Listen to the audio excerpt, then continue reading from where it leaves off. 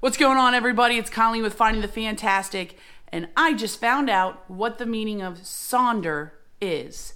And it just really hit me hard, and I want to share it with you in hopes that in some small little way, it helps you to realize that the people around you absolutely matter, and there's more to it than the surface level of what we see.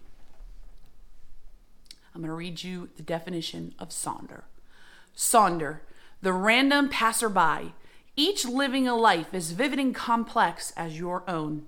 They carry on invisibly around you, bearing the accumulated weight of their own ambitions, friends, routines, mistakes, worries, triumphs, and inherited craziness. When your life moves on to the next scene, there's flickers in place, wrapped in a cloud of backstory and inside jokes and characters strung together with countless other stories you'll never be able to see, that you'll never know existed, in which you might appear only once as an extra sipping coffee in the background, as a blur of traffic passing on the highway, as a lighted window at dusk. Boo! Gives me chills.